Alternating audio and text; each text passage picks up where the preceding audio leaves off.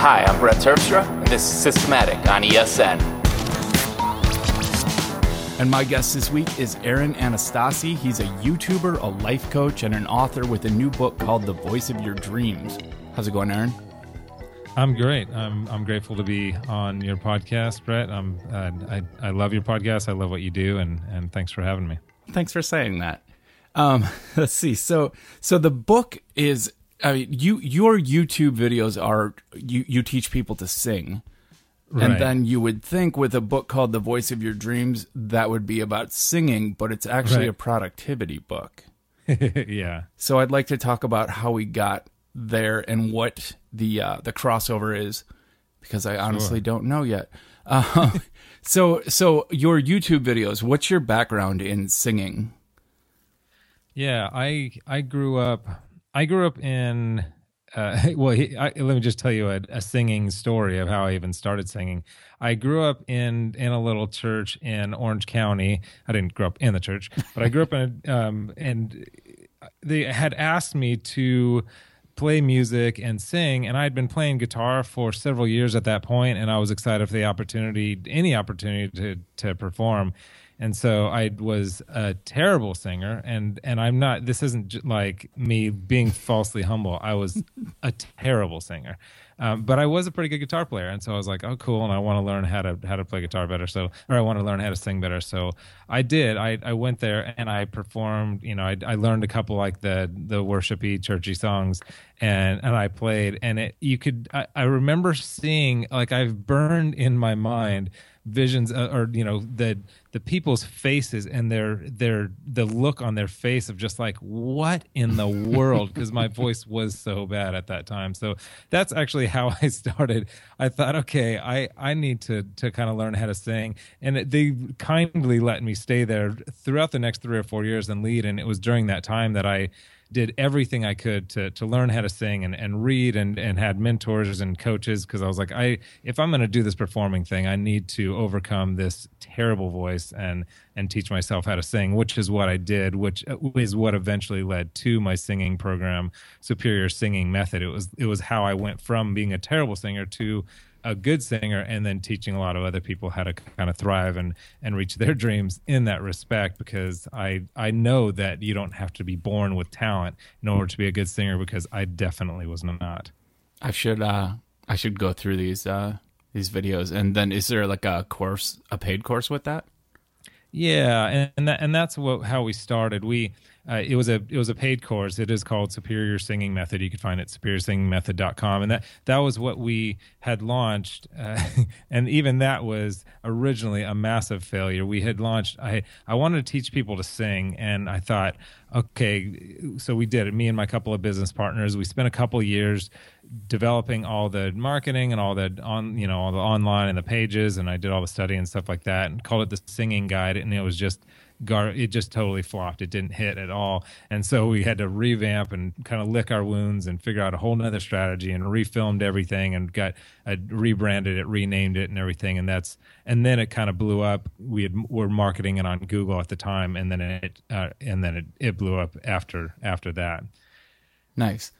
So you have, in all cases in your life, you've come from a place of either starting from zero or having failed at something and regrouped. And that's kind of what your book touches on, among many other topics. But yeah. Take a topic from your book, like, let's say the power of commitment. Yeah. That's something that you go through. Where did that begin? Like, what do you have the ability to commit easily to things? Yes and no. So here's what I discovered about commitment. First of all, commitment is one of the most powerful forces we have. It's like a superpower when we can tap into it. But I find that most of my clients and me in a lot of ways have a problem grasping this commitment thing. When I keep my commitments and when I keep my word, and I am my word, I have so much more confidence in myself because when I start something out, if I believe that I'm going to follow through with that thing because I am a person of commitment, then I generally end up following through with that thing and it becomes more successful as a general rule. Whereas if I continually break my commitments to myself and to other people, I lose confidence in myself and my ability to actually create a new future, and then I end up getting less done and think less of myself. So to answer your question head on, like, do I have a problem, or like, do I have an ability to commit? Like, is that just like a natural thing for me?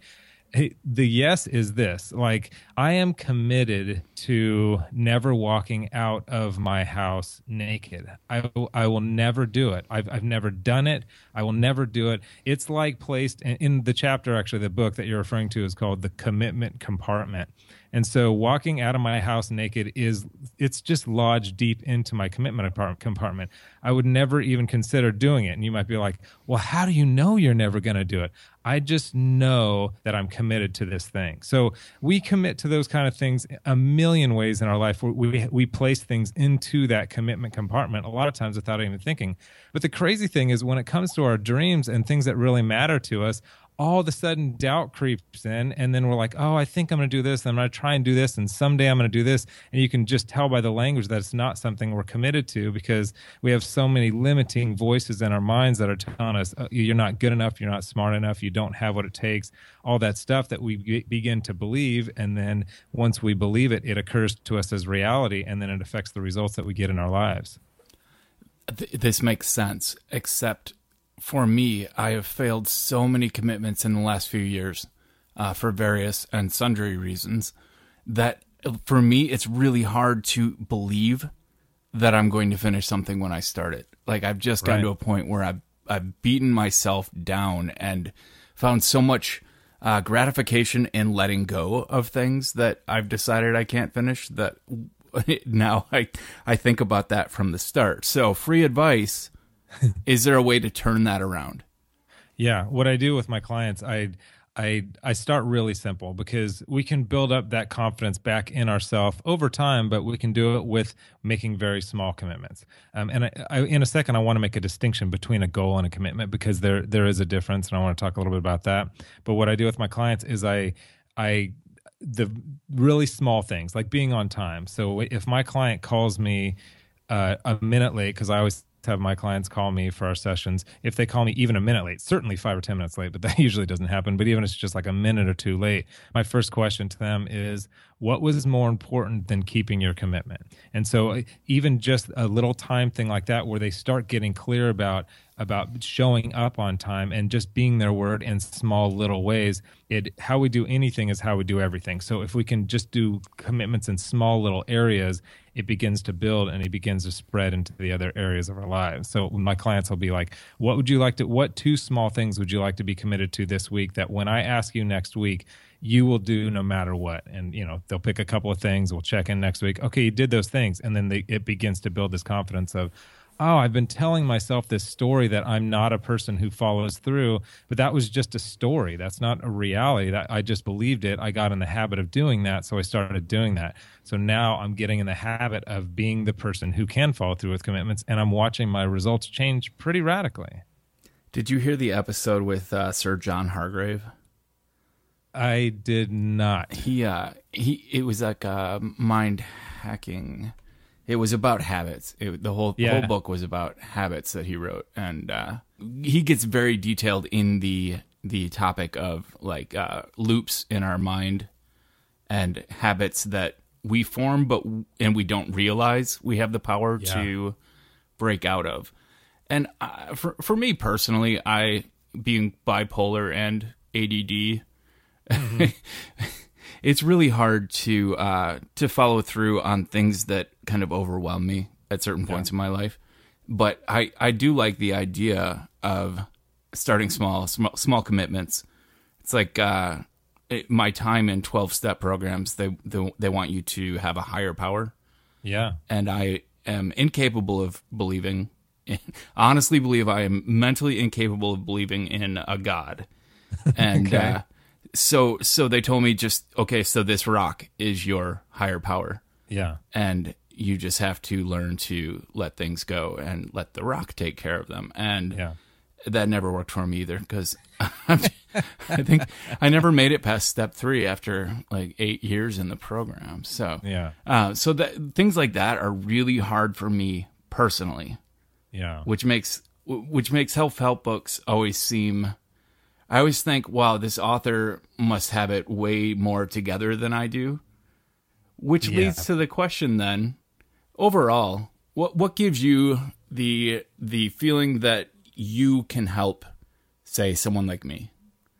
What experiences in your life?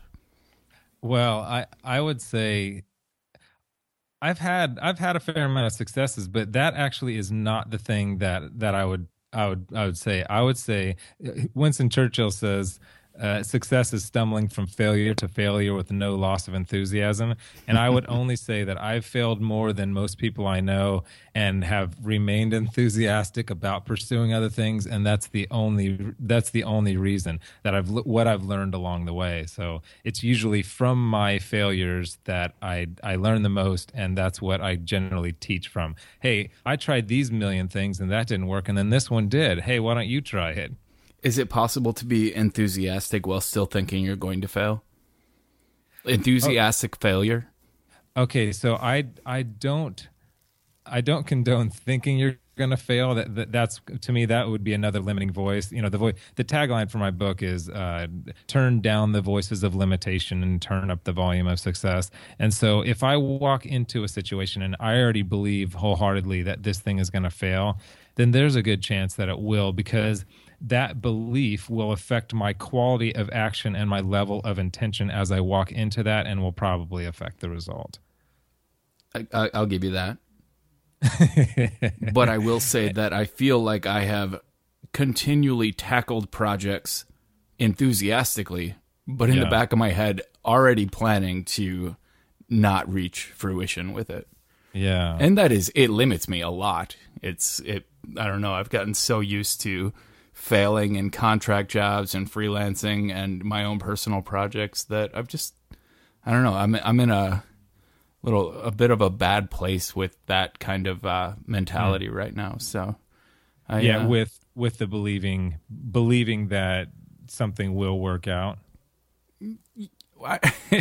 There's in the grand scheme of things, I believe that my life will work out. Okay. But my individual project, I have a very optimistic view of life in general. Right. It's just when I get a job, say a freelance job, and they hand me the assignments and it's something I know I can do, but then I get started and my brain gets overwhelmed and I eventually procrastinate for too long and then have to go beg them to just, cancel the contract for me. Yeah. And that kind of failure enough times makes me feel like maybe I just should never freelance again. I totally get that. I talk a little bit about that in the first chapter of the book. It's called Where to Start. And I find that for me and a lot of the entrepreneurs, I end up coaching a lot of entrepreneurs and artists, a wide spectrum, but a lot of artists, and they're usually stuck in this kind of where to start, because the mind, everything in the future, it projects the worst case scenario. So all fear kind of lives in the future of what if this happens, what if that happens, which to me is when I get overwhelmed and when I begin to procrastinate. But if I just commit to, and this is back to like the small little steps, it's almost like, do you remember, was it What About Bob? Talking about baby steps. Yeah. This idea of baby steps for me, if I say, okay, like writing this book, I had the limiting voices in my head were shouting so loud. As soon as I would sit down, they'd be like, nobody's going to read this book. You suck. You're a fraud. What do you even if you finish this book, which you probably won't because you don't normally finish things. If you even finish it, there's no way it'll get published and nobody will read it. So don't even start. It was just like my limiting voices were so loud. But what I found is that if I would just commit to 3 minutes or 5 minutes or 10 minutes scale, I don't care. You're right. You're probably right. Nobody's ever going to read this. But you know what? I'm just going to sit down and do this for 5 minutes because I'm just going to do that.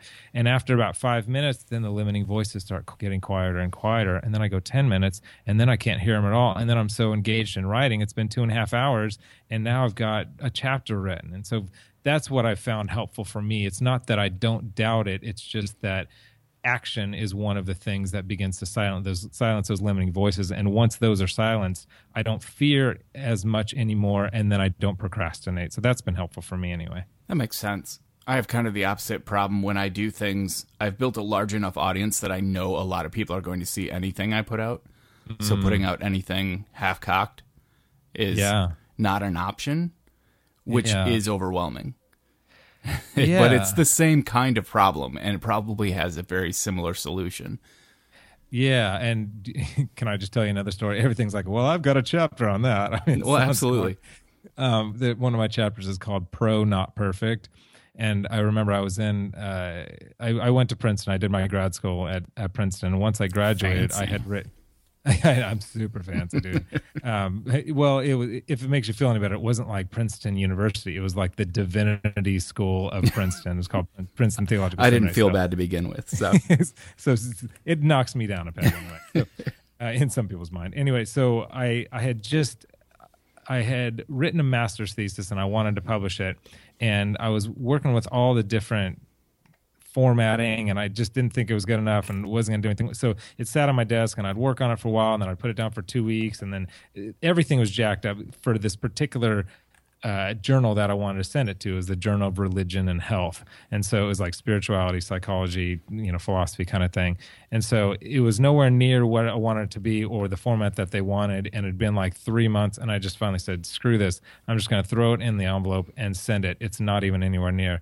And a couple months later, I heard from them. They ended up publishing it and making some revisions. No doubt all those revisions that I didn't want to make and was scared to make. And it was just a point in my life where I'm like, it's pro, not perfect. I want to do professional work, but I'm never going to reach perfection. And so at some point, I just need to get it to about what I think is 80%, and then just get it out there and be like, it's done.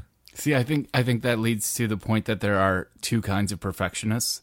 You have the perfectionist who succeeds in, making something they believe is perfect.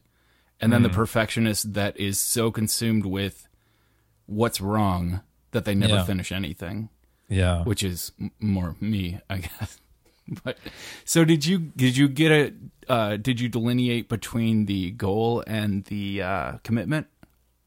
No, not yet. Thanks for bringing that up. The goal to me is, so a commitment is, I'm going to make this happen as much as it's in my power, no matter what. And that's, you can't say necessarily like, I'm going to make this business go public or whatever. I mean, I guess you probably could, but there's certain things that maybe you can't make a full commitment for that. It's just a goal. So if I have a goal, so, okay, for instance, my wife and I, we were $30,000 in debt when we got married.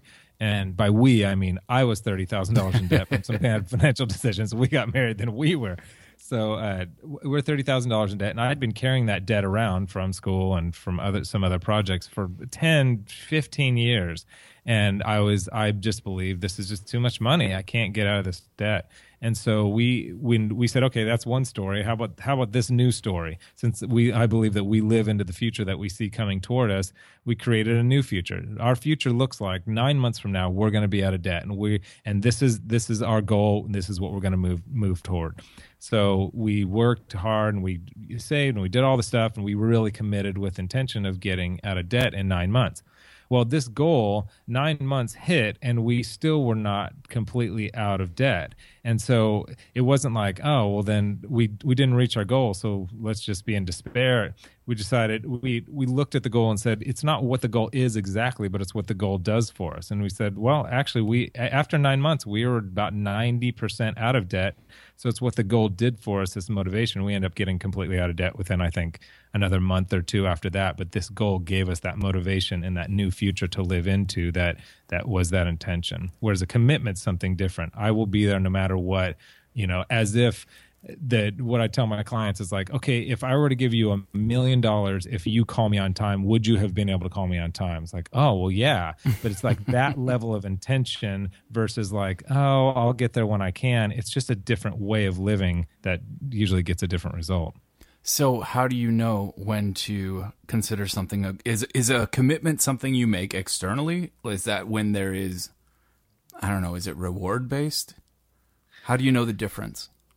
How do I know the difference? How do you know when to make something a commitment versus a goal?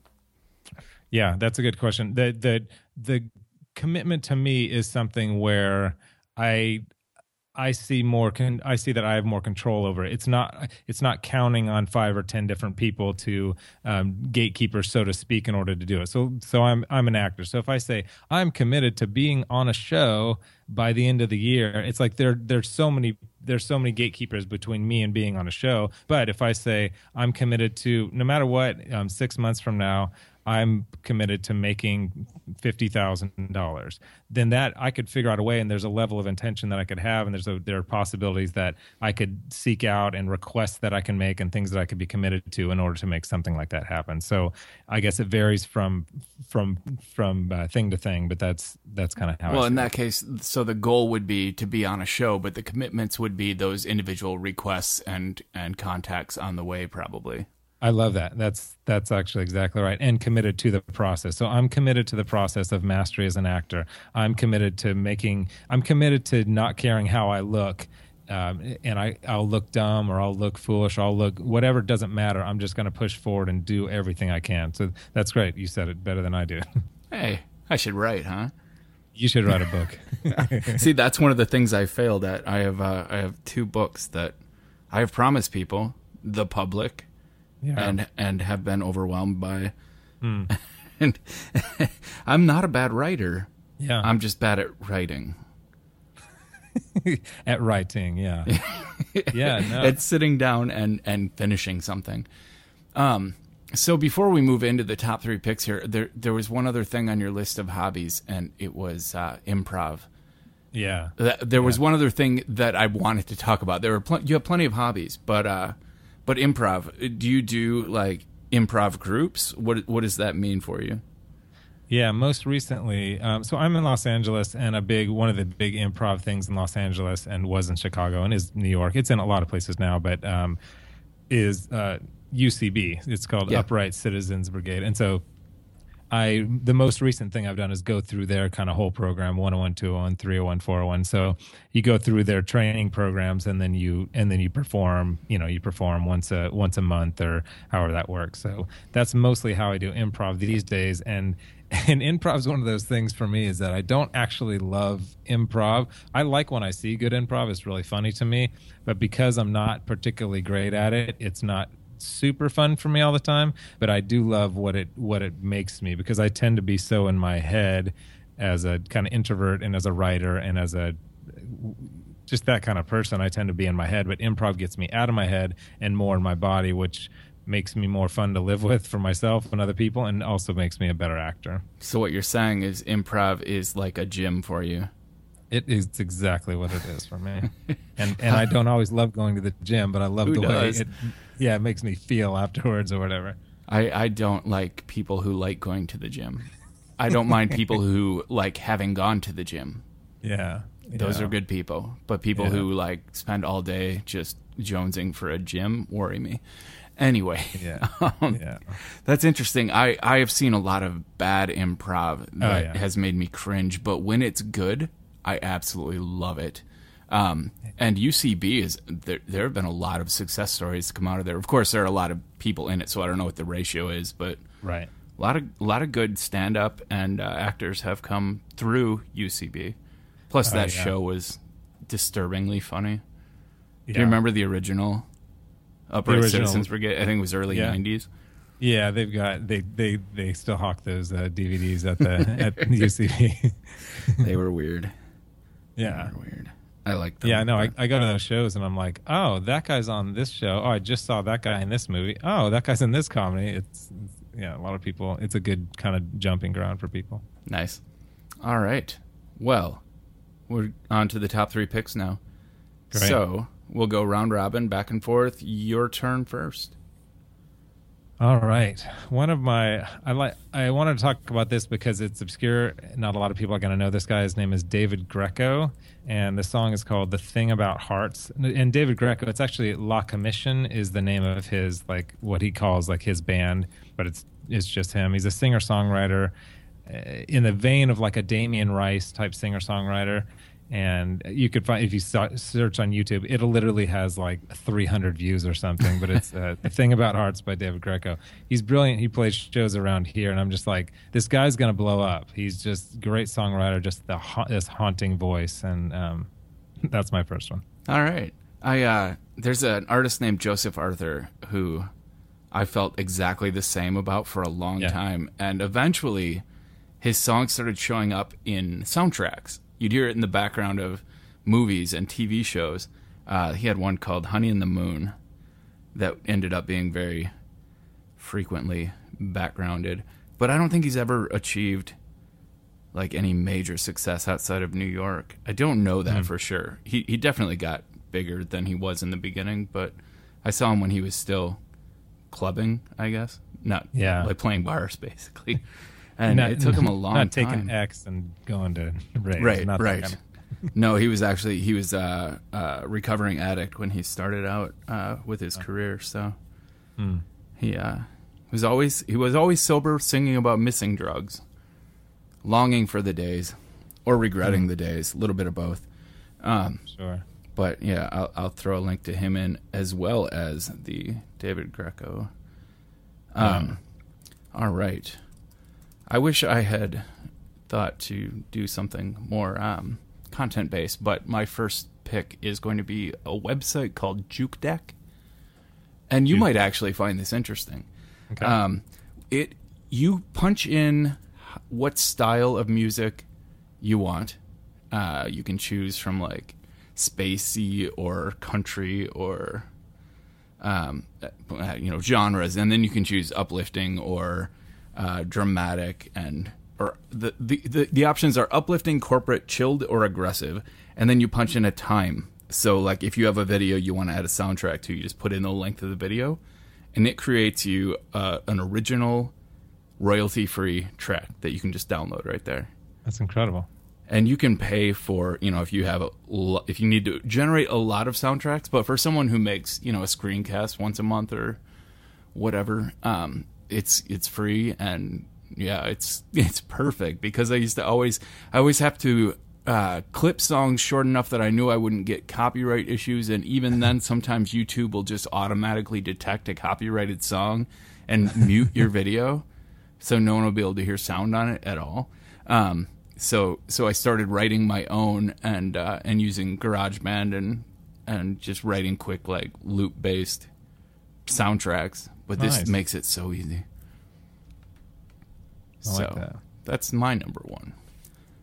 What's your number two? My number two is it's a Rode SmartLav. It's like a lavalier mic, and it's like $70. And I've been using it because I used to use all this because I live in Hollywood, a lot of friends in the industry that do all this pro audio with these shotgun mics, and it's just like really expensive, and the H4n zoom and all this stuff that ends up being like a couple $1,000s to really do it right.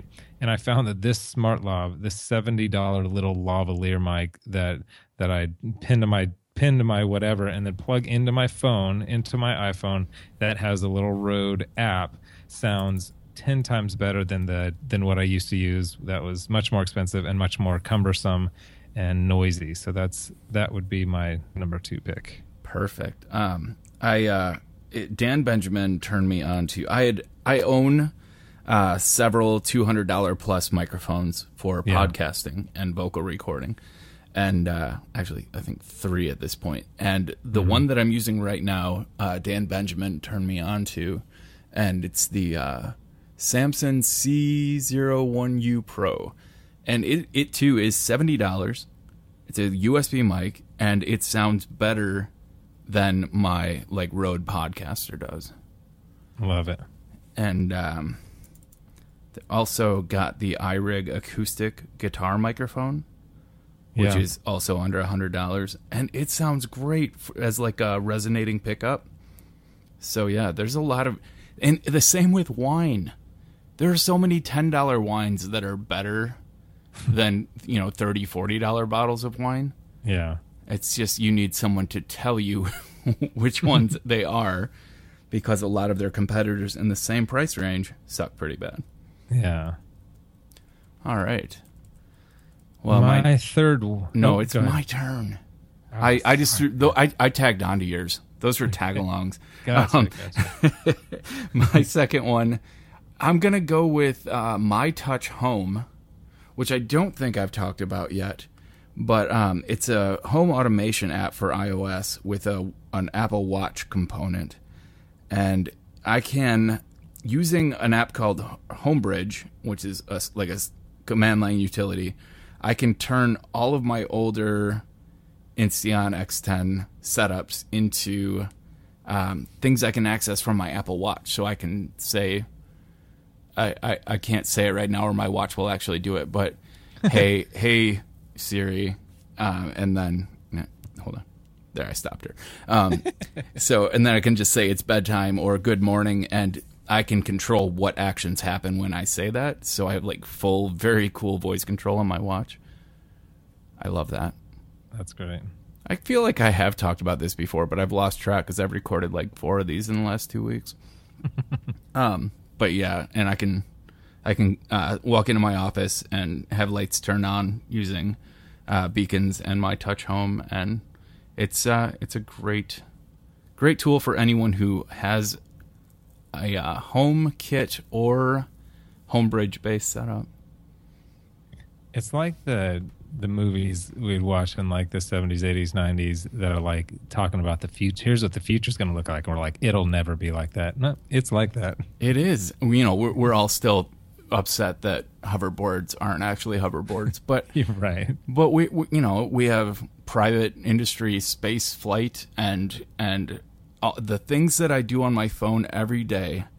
I annoy my wife because anytime, like, we're in the car and we have a debate about something and I can just ask Siri and I get an answer right there while traveling, and that blows my mind. I think back to when I was a kid, and that would have been something we'd argue about all day, and then one of us would have to, go to the library or log into Gopher and look for an answer, and now it's just voice activated, touch my finger to a screen that's in my pocket. Yeah, it's crazy. Louis C.K.'s Everything is Awesome and No One's Happy. Have you seen that? I've seen a lot of his stuff. I don't think I've seen that. He talks about how people complain so much about flying. Yeah. But you have to consider that you're sitting in a chair that's flying through the sky. And if you break it down to that point, you should be happy. Like a lot of people would pay more to do that in years past. But what I was going to say something else. Oh, there's a movie called Space Station 76. Have you seen that? I have not. It's a retro future movie. Okay. It stars I blank on names of movie stars anytime I try to remember them. Steven Tyler's daughter, Liv Tyler. Liv, yeah. And then the guy from White Collar. Like which one? The main character. The younger guy? Yeah. No, I can't even remember his character's name. Neil. Matt Bomber, right? Yeah. Yeah. And it's a space station that's in the 70s. It's like Earth had been destroyed, but it's 1976. So like the robot doctor is prescribing Valium for the bored housewives on the space station, and Matt is growing weed in the greenhouse kind of thing. Anyway, it was well done. It's a slow movie, but it's kind of fun. So anyway, you're number 3. My number 3 it's a book called Why We Get Fat.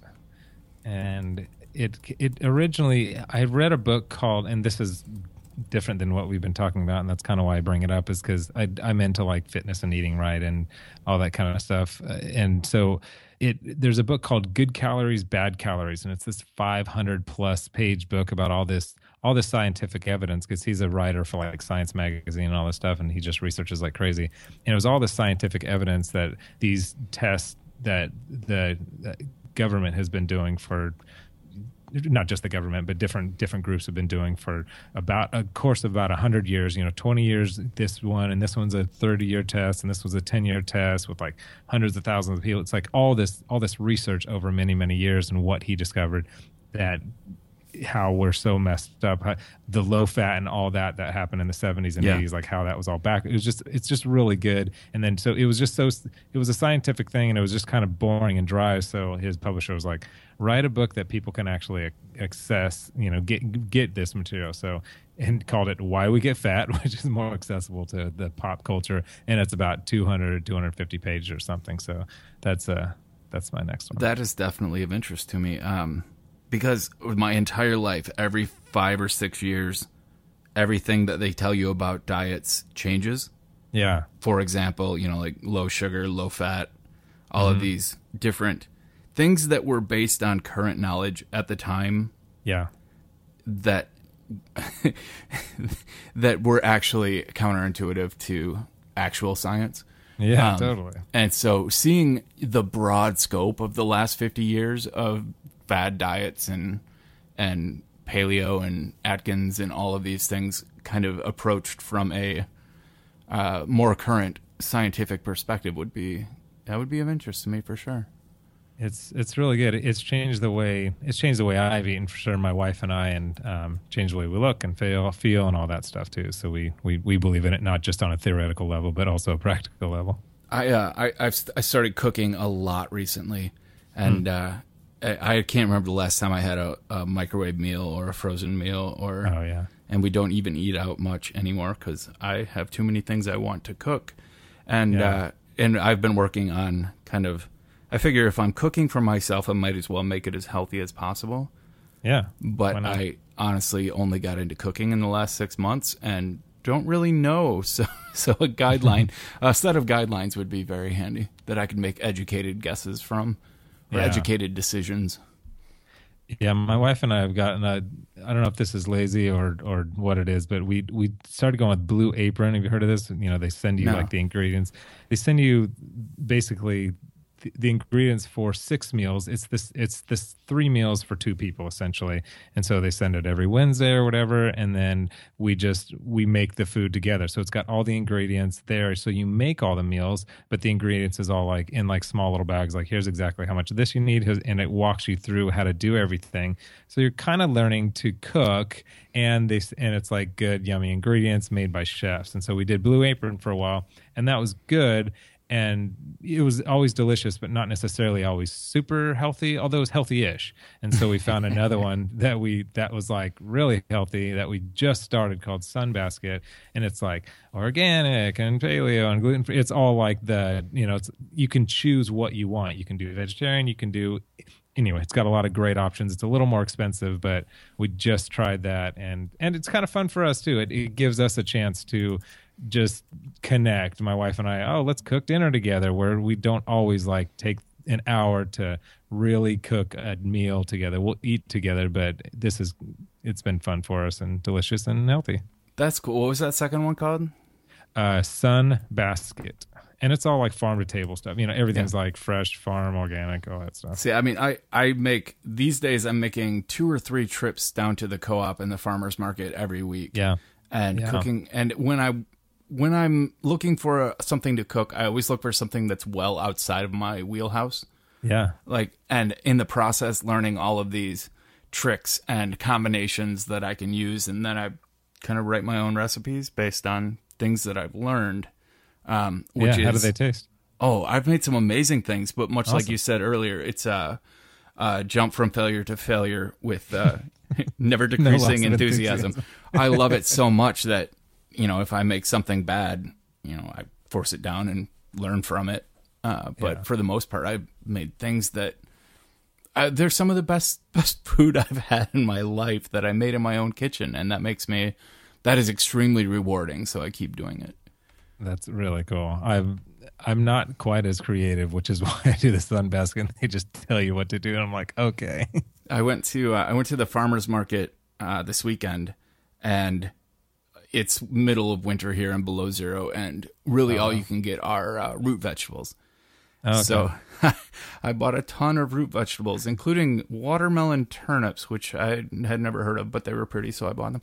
And then I got home and did not know what to do with them, so I figured out how to make slow cooked stew with tomato and basic stew ingredients, and then a ton of root vegetables and some farm raised sausage, and then discovered accidentally that fresh mint leaves stirred in after it's finished cooking make it amazing. Huh. It is the weirdest taste at first, but your tongue, it's delightful. Delighting. Okay. That's amazing to me is when a chef, they just add one ingredient that you wouldn't think of, and they take something from being like good to like life-changingly awesome. And I'm just like, that is creativity. If you ever make a sweet potato pizza, the ultimate topping is arugula lettuce. Or not, just arugula. You serve it cold on top, and it changes everything. Super good. Yeah, but stuff like that fascinates me, and those little, and then you learn why it works. Those little chemistry experiments are my favorite part of the whole thing. That's which so cool. actually leads well into my third pick, which is the AeroGarden that I just got. It is a little hydroponic setup that is, it comes with a seed kit and everything, and it's basically you add water and hit a button, and then over time you do some pruning and raising of light levels and things, but mostly it is a hassle-free way to have fresh herbs, flowers, and even fruiting vegetables in your kitchen without any outdoor light or daily waterings or anything. I'm enjoying I love that. it. I'm going to steal that one. Fresh cilantro, just ready for me to just cut off the plant. Even in the middle of January in Minnesota is awesome. I love that because my wife, she's been talking about getting an herb garden as long as I've known her, which is a long time, and she's never done it. And that this could be a way, because she says the same thing every time. No, I'd kill it. I'm not a green thumb or whatever, so I'm not gonna do it. I just love the idea of it. But this sounds like you could love the idea and the actual reality of it. Yeah. You don't have to have a green thumb. Yeah, and I want, it's a goal of mine to develop a green thumb, but I have not made any commitments to actually learning to garden. Yeah, just to bring this back around to goals and commitments. But it's been a long, I've always wanted to garden. I always look at people, with their hands in the dirt and think, wow, that must be very relaxing and rewarding, and then go back to my computer and work. So it is of interest to me, but yes, this is a shortcut to that utopia. Yeah. All right. We still have a few minutes left. Cool. Do you want to talk about, say... there's something I did want to talk about that I thought about earlier, and it was you wanted to talk about the YouTube videos and kind of how that started, and I never got to that. I just talked about Google. I derailed you. So I want to talk... I realized that after I changed the topic, I'm like, we really didn't finish that one. So yeah, let's talk about that. Well, we did the singing guide failure, then we did superior singing method, and then it did really well for a long time. We were ranking keywords on Google, and then they released they developed that algorithm. It was called Panda, and I know nothing about algorithms. That's everything I know is what I just said. But what I do know is that it destroyed all of our top words on Google and took them down to not like spot 15, but page 15. So we had 15, like how to singing tips, like 15 of the top keywords that if you typed them into Google, they're like the number 1, number 2, number 3 spot, but mostly number 1 spot. So we're enjoying some of that success for about a year, 6 months or a year. And then that happened. That was like 2011. And that's when I was just having this conversation. I was in San Diego. My business partners live there now. And I actually didn't even put this together, but there was one of our affiliates, a guy who kind of sells our program for us. I'm not going to say his name, but we asked him, hey, where are you getting this traffic from to send to our site? And he said, from YouTube. And so we spent the next several weeks I researched this stuff and we filmed all these YouTube videos. We did, I think 23 or 22, like all the very top singing keywords. We did one YouTube video for each one, and we launched that. And then it was about it grew slowly. It wasn't like, oh, it wasn't a viral situation at all. It was just like over time, 2 months, 3 months, and then it started growing exponentially at that point. And I think it's at 10 million organic views now, or over 100,000 subscribers, something like that. But that's how we started. It was because of another failure, and like, okay, what are we going to do now? What are we going to do now? And it's just a new thing. So would fun. you say that worked for you? Because Panda destroyed SEO. I mean, everybody's, yeah, everything changed for everybody. And it still, in my opinion, hasn't recovered. Like, everyone who had well-deserved ranking for years, you know, like they weren't like even white hat SEO. They were just creating good content. And then all of a sudden Google traffic just dropped. And I don't even use Google much anymore for search. Yeah. I use a lot of Google products, but you just do Bing or whatever. I use DuckDuckGo. And it gives, I can't remember the last time I had to switch from DuckDuckGo to Google to get a good result, but it did. It was horrible. And then a lot of people started finding other channels. It's funny that YouTube, which is also Google, was not your, at the time, but now your life jacket. But no, we never recovered on Google. It destroyed us. And Google, we've had some issues with Google over the years. Like, even we started an AdWords campaign, and it just never quite panned out for us. And then they ended up banning us because they said we were a harm to their customers, because we had our tagline was superior singing in 8 weeks or less. So to me, this isn't some crazy promise that we're trying to like swindle old ladies money from them or what it was. And so they said, oh, we don't like this. This is harmful to people. And we're like, no problem at all. We'll change it. We changed it that day, resubmitted it to them, and they said, nope, you're banned forever. And we were like, what? And so Google has been a little weird for us, but YouTube, even though it is now Google, has been more friendly. I need more explanation on this. How, in what way was your product harmful? That is a question that I've not answered for myself yet, and they're really hush hush about okay. So I have a buddy who works at Google, and he's decently high up in Google and does pretty well there. So he even went to battle for us, to the people who do the banning, and they gave him some information, but they're just like, nope, we've already made a decision on this. It's just done.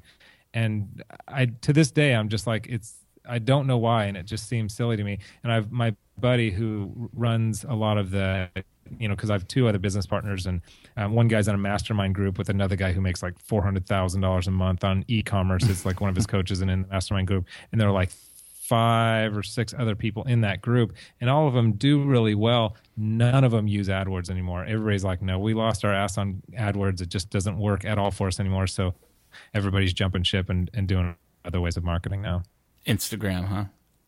We're doing YouTube ads now. We're just starting YouTube ads. I'd be curious how that works. I got out of the web marketing business years ago, prior to everything becoming so difficult. But yeah, it's I'm always curious what's working for people, because I have advertising in my blood. Never tried AdWords.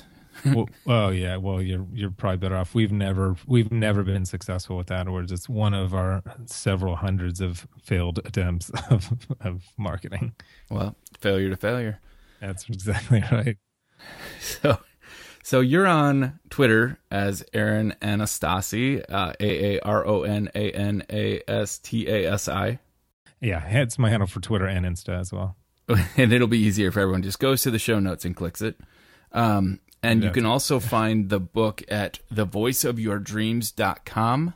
Yeah, if you go to thevoiceofyourdreams.com, you can download 2 chapters for free just by signing up for my email list. And then also, what I'm going to do, I just talked to my book launch team about this, is we haven't decided if it's going to be 24 hours or 72 hours. I'm going to have a link through to all the people that sign up on just my email list for the book. And for the first 24 or 72 hours, we're going to give the book away for, I don't know, like $3.99 or some crazy discount on it that we haven't quite decided yet. So that's up and coming. And the book launch it'll be around early March. We haven't picked a date yet, but it'll be early March. All right. And then you can also find your previous venture and possibly current at superiorsingingmethod.com. Yeah, it's still current. And that will link to the YouTube videos that you've done as well. Yes, if you actually on YouTube, we're still pretty well ranked. So if you just type in any singing word or type in my name, like all my videos will pop up. I think our YouTube thing is YouTube / whatever Superior Singing, and then we have another one. It's YouTube / howtosing.com, all spelled out. All right. And I am Brett Terpstra. I'm TT Scoff everywhere. You can find Systematic on iTunes, and please feel free to leave a review and say weird things because I love them. And I'm also at brettterpstra.com with 3 T's in the middle of it. And that was episode 150 something with Aaron Anastasi. Thank you, Aaron, for being here. Yeah, my pleasure. Thanks for having me. So thanks everyone for listening, and we'll see you in a couple weeks.